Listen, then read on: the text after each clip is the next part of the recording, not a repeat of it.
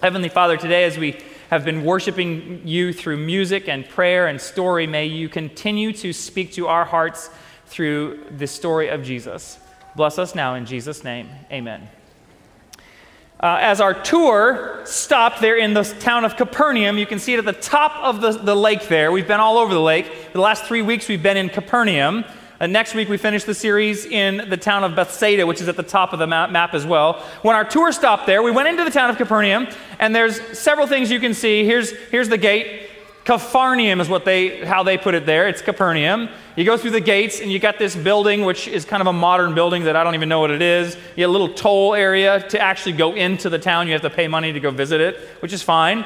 But there was one structure that our tour guide, Andy Nash, had said, guys, there's going to be a strange building in there. You'll see the where they worship, but then you have this building. Here's a picture of it. Look at this thing. It looks like a UFO crashed in Capernaum. Look at that. It's actually a church.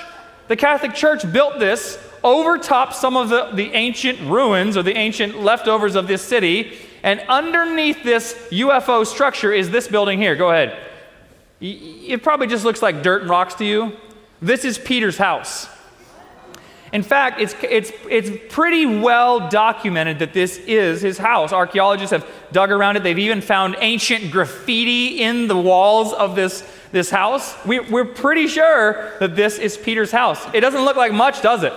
It's just a little. It's kind of like in an octagon there, and then you got the inner place as well. You see the stones, the foundation. It's not much. Yet Peter, he probably had one of the bigger houses in Capernaum, but his house. Y'all, we have bathrooms that are bigger than his house. I mean, we're talking a couple hundred square feet. It's a very small house.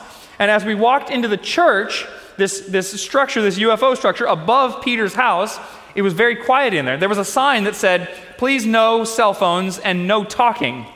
And we walked in, and there were priests and nuns there that had journeyed to this spot because of the connection with Peter. And so they were quietly praying. And as Jen and I continued walking around, there's a glass floor in there. Here's a picture of it. You can look straight down from the top where the roof would have been, down into Peter's house. And as we stood there, I thought, this is where it happened. Right here. And I said it to Jen, kind of whispered, Jen, this is the spot right here. And it's the spot where our story takes place today. And if you'll turn with me in your Bibles to Mark chapter 2, we get to read the story together. Mark chapter 2. If you didn't bring a Bible this morning, that's okay. Or maybe you're new to Bibles. There's a blue book in front of you. It's the Bible, and you can follow along on page 708, and where we'll read our story together. As you're turning there, I'll just talk a little bit more. Jesus has been doing ministry in different places. He's back in Capernaum, and people flock to him because they want to be around him. They want to hear what he has to say. They want to be in his presence. They want to experience Jesus firsthand. And here's how Mark records this story. Mark chapter 2, starting in verse 1. I'll give you a few more seconds to find it. Mark chapter 2, verse 1. Here's what my Bible says. A few days later, when Jesus again entered Capernaum, the people heard that he had come. They gathered in such large numbers that there was no room left, not even outside the door, and he preached the word to them. So typical Jewish custom says that if you leave your front door open, anyone can come inside. It's just an open invitation. So Peter opens his door and the crowd comes. Jesus walks in and the people crowd around him. They're stuffed inside. The Bible talks about how so stuffed inside that they were stuffed outside the house too. This is people that want to be with Jesus. They'll do whatever it takes to be with Jesus. So many people are jammed in there. It spills out into the hall of the streets outside. Definitely standing room only. If they had fire marshals back then, they would be in trouble. And as I think about this crowd, I'm reminded of last week as we talked about the woman that was bleeding for 12 years and she couldn't get to Jesus because of the crowd that was stuffed in there. These are people that are craving to be with Jesus. They'll do whatever it takes to get to Jesus. They're craving him. And as I was thinking about these people that are crammed around Jesus, craving him, it made me ask this question I'm going to ask you now. Do you crave being with Jesus? I mean, a lot of times I think we love Jesus on our schedule and on our terms, but do you crave Jesus? Do you crave him like you crave a shower after you get out of the ocean and you're sticky and sandy and salty and the only thing you want is a shower? Do you crave Jesus that badly? Do you crave Jesus as much as you crave chocolate? And somebody said, yes, amen. Just this last week, one of our church members, you know her well, I will identify her shortly, she decided to post something on Facebook just to share with the world her feelings. And I didn't ask for permission because it's on Facebook. It's already public.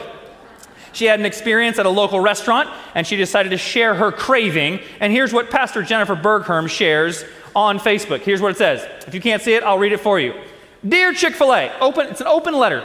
Dear Chick-fil-A, please consider changing your mobile order app to allow for additions after one has completed their order. One may determine that one does, in fact, need that chocolate milkshake that one decided against in the initial ordering process after sitting in the drive-thru a while. That's right, I said need. You heard me. So please help a girl out and allow for additions to be made. Sincerely, in need of chocolate. Do you crave Jesus as much as you crave chocolate? These people that are jammed in Peter's house, they're craving to be in his presence. They just want to be around him. They just want to hear him speak. They just want to experience him. And it's in the middle of this crushing mass of humanity around Jesus that we are introduced to somebody that is really struggling. He's really, really struggling. He's paralyzed.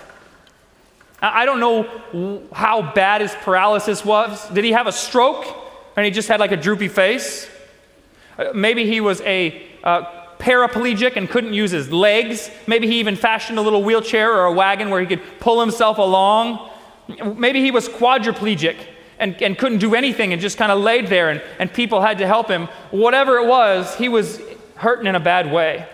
I remember not too many years ago, I was a member at the YMCA that was very close to my house, and I'd go work out there, and I'd go early, about 6 o'clock in the morning, and there was a guy that was always there too, every day. It's very consistent. He had a red pickup truck, and he would park in the handicap spot right in front of the YMCA, and I would watch him get out. If I got there at the right time, I could see him getting out, and he had a system down pat.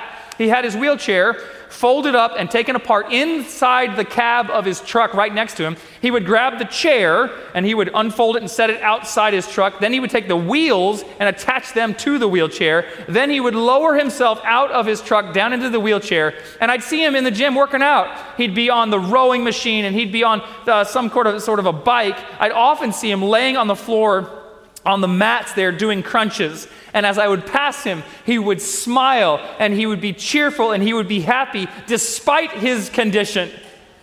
Now, I don't know what this guy in our story looked like, but it's got to be something similar, yet his smile is never on his face. He's not chipper and happy. He has to rely on someone else for everything, to feed him, to bathe him, to clothe him, to help him go to the bathroom. He's physically helpless, but it's much more worse than that. My favorite Bible commentator, Ellen White, she writes these words in the book of Desire of Ages. She says these words: "The palsied man was entirely helpless and had sunk into despair. This paralytic had lost all hope of recovery. His disease was the result of a life of sin." This paralytic is miserable. He's helpless and hopeless, but not only is he discouraged about his physical ailment and struggle, he's discouraged because of the sin that is in his life. And we don't know what sin it was or what action it was or his life of sin that caused him to be paralyzed. I don't know what it's like. Maybe he was a drug dealer on the playground selling meth to kids, and the cops came and he decided to run away, and he jumped off this cliff and snapped his legs, and he is paralyzed. See, my imagination gets a little ahead of me sometimes. I mean, I don't know what happened. Maybe he was having an affair and he was in bed and the husband came by and beat him so badly that he was paralyzed for life. I don't know what happened to him. Maybe he was a thief. Maybe he stole somebody's Tesla and put it on, Plaid? Is that what it's called? The mode that you can go super fast? What's it called? That one, yes. and he floors it and he loses control of the Tesla and he flips it and rolls it and he's paralyzed because of it. We don't know what happened to him. But whatever the situation was, he's paralyzed because of his life actions. His sin in his life caused him to be paralyzed. So not only is he physically paralyzed, but he's also spiritually paralyzed too. He's covered in shame. He's covered in guilt. And his outward condition is a reminder of what his inward condition is like. He's embarrassed. He's guilty, and everybody knows it. He's been to doctors. He's been to the Pharisees, and he said, guys, can you help me? And they've looked and examined his life and looked back in his history, and they've said, sorry, bud, we're going to leave you to what they call the wrath of God. In other words, you can't be forgiven, buddy. You're on your own forever and ever. And so every time that he would see his paralyzed body, it would remind him of his life of sin and that he was unforgivable. Until one day, when he hears about Jesus. He hears about somebody that's full of compassion for sinners. One who heals not only physical issues, but heals broken hearts and broken lives. Somebody that relieves pain and suffering and guilt. And he has this glimmer of hope. It's just a little twinkle of hope. It's not a lot. It's just enough, though, that he's willing to tell his friends. He's got some good friends. They're not just your average friends that say, oh, you're in our thoughts and prayers. They're willing to do something with him. In fact, they say, listen, paralytic, I don't know what his name was. The next time Jesus is around, you have to see him, and we'll help you get there. And so the next time Jesus comes, he is ready to do some action. In fact, in the book of Desire of Ages, Ellen White, she writes these words. She says, page 267, he feared that the pure physician, that's Jesus, would not tolerate him in his presence. Yet it was not physical restoration he desired so much as a relief from the burden of sin. So he's stuck in this place where he has hope that Jesus can do something for him, yet he's worried that Jesus won't tolerate him in his presence. And you see that he doesn't care about his physical healing as much as he does his spiritual healing. The man is scared. He's feared that Jesus would not tolerate him. He's terrified that Jesus is going to push him away like everybody else. And as I'm thinking about this man in this story, it makes me ask this question to you. What paralyzes you from going to Jesus? What paralyzes you from going to Jesus? Of course, none of us want to admit it, but every one of us has stuff that gets in the way where we could be in the presence of Jesus, yet we're paralyzed. It keeps us from believing the truth that Jesus loves us no matter what, that he'll forgive us no matter what, that he doesn't condemn us or judge us. He loves us. See, I've heard every story you could think of. As a pastor, people come to me all the time and they want to share what their life has looked like. If you can dream it, I've heard it. And I've heard this generic story over and over again. Just several years ago, a church member came to me and they were sharing their heart of a situation that happened long ago. And I don't know if it was with an uncle or a father or a blind date, but they were abused. And ever since then, they've never been able to see themselves like Jesus sees them. They've only been able to see themselves as broken and unworthy. They can't ever see the fact that Jesus sees them as worthy of his entire life that he gave for them. And although you may never have experienced that, I bet there's a bunch of people in here who have. For others of you this morning, the trauma that you've experienced in life that paralyzes you is completely something else. You're the only one that knows what the paralysis comes from. Some of you this morning are numb because of baggage that's happened with past relationships. Maybe it's a broken marriage. Maybe it's just broken families. Some of you this morning are paralyzed and you're numb from being let down by other people over and over and over again to the point that you don't trust that Jesus won't let you down either. Some of you this morning are paralyzed and you're numb because of whatever current struggle you're facing. And you think, man, I can't get out of this. And if I can't get out of this, then how can Jesus help me? Some of you are numb this morning because of something that happened between you and somebody else, and you won't forgive them, and they won't forgive you, and you impose your struggle with forgiveness on Jesus like he can't forgive you too. What paralyzes you this morning? What keeps you away from Jesus? It doesn't matter what church it is. Adventist churches, Methodist churches, you name the church, whatever state they're in, I've seen it over and over again, that churches are paralyzed from getting to Jesus. And the place that I see it the most is on Communion Sabbath. We haven't had communion here since I've been here yet. It's scheduled, it's on the calendar, but I already know what will happen. It's the same thing that happens in every other church. Attendance drops. And I think, why is this? Do people not like bread and grape juice? I honestly feel like it's the part that Seventh-day Adventists participate in before we have communion, before we have the bread and the grape juice. It's the foot washing. And I don't know if it's because it's awkward or because you can't find somebody to participate with. But the beautiful part of the foot washing is it's a re-baptism, just like Ricky this morning as she's baptized, as she's a fresh, clean start with Jesus, as she says, I confess, I repent, God wash me clean. That's what foot washing is. It's your opportunity to say, God, I am unworthy and I want you to wash me. And in fact, I think the biggest reason why we struggle with our communion Sabbath attendance, when we finish the sermon and we say, okay, let's go into separate rooms and let's wash each other's feet, and there's a mass exodus of people that head for the parking lot so that they can go home and avoid it. I think it's because we feel so unworthy of God's grace for us, and it paralyzes us from getting to Jesus. What paralyzes you this morning? And whatever it is, whatever keeps you away from being with Jesus, it's times like those that we need friends that will push us toward him.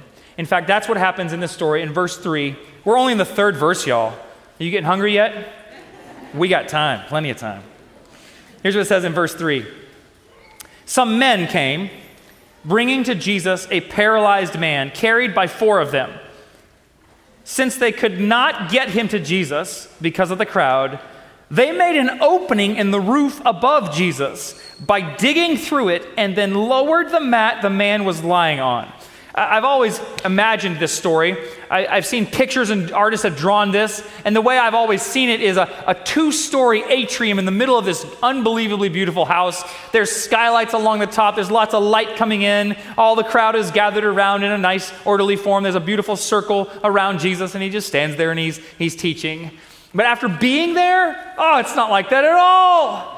I think inside it's more of this dark, dimly lit room. Maybe there's a candle flickering in the corner. It's jammed with people. It's hot. It stinks in there because people are there. They're all crushing around Jesus. And these 4 friends, they bring this paralytic to Jesus. They'll do whatever it takes to get him there. And they can't get in the house. They can't even get to the door. And I don't know if there were steps on the outside of the building that took them up to the top, or maybe they borrowed a ladder. Maybe they did a gymnastic too high as they braced each other and got him up on the roof. Whatever they did, they got on the roof and they started pulling away the clay and the thatch on the top. And I always imagine myself on the inside of the house when I read this story, and it's dark and dim, and then you hear this scratching on the roof, and you think, what is that? And did they have rat problems in here? Like, what is this? And it's dark until this beam of light comes blasting into the room because they've pulled the thatch away, and this body comes down, and a crowd surfs over to where Jesus is. These people, they don't care if they're destroying someone's house. They don't care if they're embarrassed about what's happening. These friends will do whatever it takes to get their friend to Jesus. And I think to myself, what great friends this guy had. Man, they're willing to go the extra mile to do whatever it takes. And I ask myself, and you too, are we that kind of people that would do whatever it takes to help somebody get to Jesus? Do we have compassion on those that need it the most? Are we a church, the Forest Lake Seventh-day Adventist Church, are we willing to help anyone get to Jesus? Or do we only help those that fit the mold that we want? The race that we like, the socioeconomic status that we like, the marital status that we want, the right political views, the right perspective on COVID. Do we discriminate on who we will help? And even closer than reaching to people that aren't in this room, are we willing to do whatever it takes to help each other? in here. See, I find myself, and many of you too, when someone needs help, we do the same thing. We say, I'll pray for you. And sometimes that's the best thing. But sometimes people just need some financial help. Or maybe they need a place to stay. Or maybe they need you to listen to them and just sit down and just be in whatever they're experiencing that moment. Are we willing to do whatever it takes to help someone get to Jesus, no matter if they are single, if they're divorced, if they're employed, if they are vaccinated, or if they're even a legal citizen? I'm glad this guy had some good friends because they help him get to Jesus, and Jesus does the rest. Verse 5, here's what it says. When Jesus saw their faith, he said to the paralyzed man, "Son, your sins are forgiven." And we pause there for a moment to decipher Jesus' words. You've always thought of this, or maybe you haven't, but many people have talked about it. Who's the they in here? Their faith. Is it the four guys, the friends? Could be. Is it all the people in the room? The they that is just surrounding Jesus. Whoever it is, it's not the paralytic's faith that moves Jesus' heart to work on him, to heal him. It's somebody else's faith. Someone that believed for him and Jesus was moved to action. Do you have friends like that? Have you surrounded yourself with people that will get you to Jesus, that will lift you up, that inner circle, the ones that believe for you? When I was a little boy, my mom would always say this, and I tell it to my two boys too. Who you choose to be your friends is the most important decision in your life. Because the friends that you have will either lift you up and carry you to Jesus, or they'll pull you away from him. And I don't care if you're 7 years old this morning or you're 70 years old and you've got a friend network that's across the country and the world. Choosing friends is so important, and I wonder this morning, maybe you need to reevaluate your friends. Jesus says, because of their faith, son, your sins are forgiven. And if I'm standing there in that room, it's not what I expected Jesus to do. I kind of, Jesus, expected to bust out into song, silver and gold have I none, but what I have I give thee. In my name, get up and walk. Or maybe he would just say, hey, pick up your mat and walk, bud. I kind of imagine Jesus spitting in the dirt and making a poultice and putting it on his kneecaps and the guy's healed. But he doesn't heal his physical body first. That's not what he goes for, because Jesus sees past the physical ailment and he goes straight to the guy's heart, because that's what matters more. Jesus says, son, your sins are forgiven. It's like Jesus says to this paralytic, whatever you did is done. No matter your sin, you're still my son. You're forgiven. And I can't even imagine the relief that swept over this guy. He's free. No longer does he carry this burden of being a sinner and this physical reminder every day of what he'd done.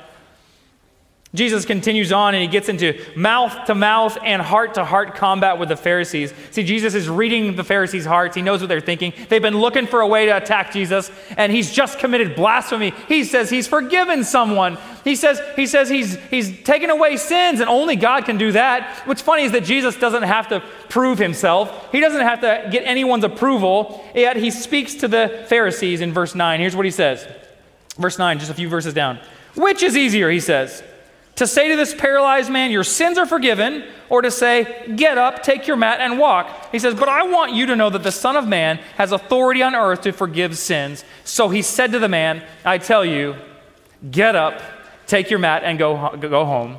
He got up, took his mat, and walked out in full view of them all. This amazed everyone, and they praised God, saying, we have never seen anything like this. This morning, there are so many applications in this story that I don't even know where to start. And you're going to have to decipher it for yourself and figure out which shoe fits you best, what application works best in your life. And you may not know right now, and that's okay, but here's some that I've thought of, and it's different people and situations in the story. This morning, you might feel like the paralytic. That you're paralyzed with stuff that you're dealing with. I don't know what it is, drama, maybe it's baggage, maybe it's hurt, but it clings to your back like a monkey that never lets you go. And maybe this morning you need to hear the voice of Jesus say to you, whatever you did is done. No matter your sin, you're still my son, you're forgiven. For others of you this morning, you might not be like the paralytic that had great friends. You might find yourself surrounded with really poor friends. Recently, I was thinking of a young person in our church that God's really moving in their heart, and I thought, man, if they could only make better decisions with their friends. Maybe that's you this morning, where you need to reevaluate some of those friendships and make friends with people that lift you and carry you to Jesus and don't pull you down and away from Him. For others of you this morning, maybe you're challenged because you are the bad friend. And you need to be more like the friends of the paralytic. You may have seen how you really need to care more when people really need help, and you'll do whatever it takes to help them. Here's the last one. Some of you this morning might feel like the Pharisees. You're a skeptic. You don't really know if God can do what He says He can do. Maybe this morning you need to just simply trust Him more and say, God, I believe you. I don't know what the challenge is this morning for you or the application, but whatever it is, it's going to take some heart work for you as you move forward in your journey with Jesus. And so I want to close with a prayer over you. So let's do that now. Heavenly Father, today I'm challenged by so many people in this story, and I pray for this congregation as we try to move closer to you. May we have friends that push us there. May we believe that you are who you are when we get there, and may we see your life change that you do inside of us. God, we love you. In Jesus' name, amen.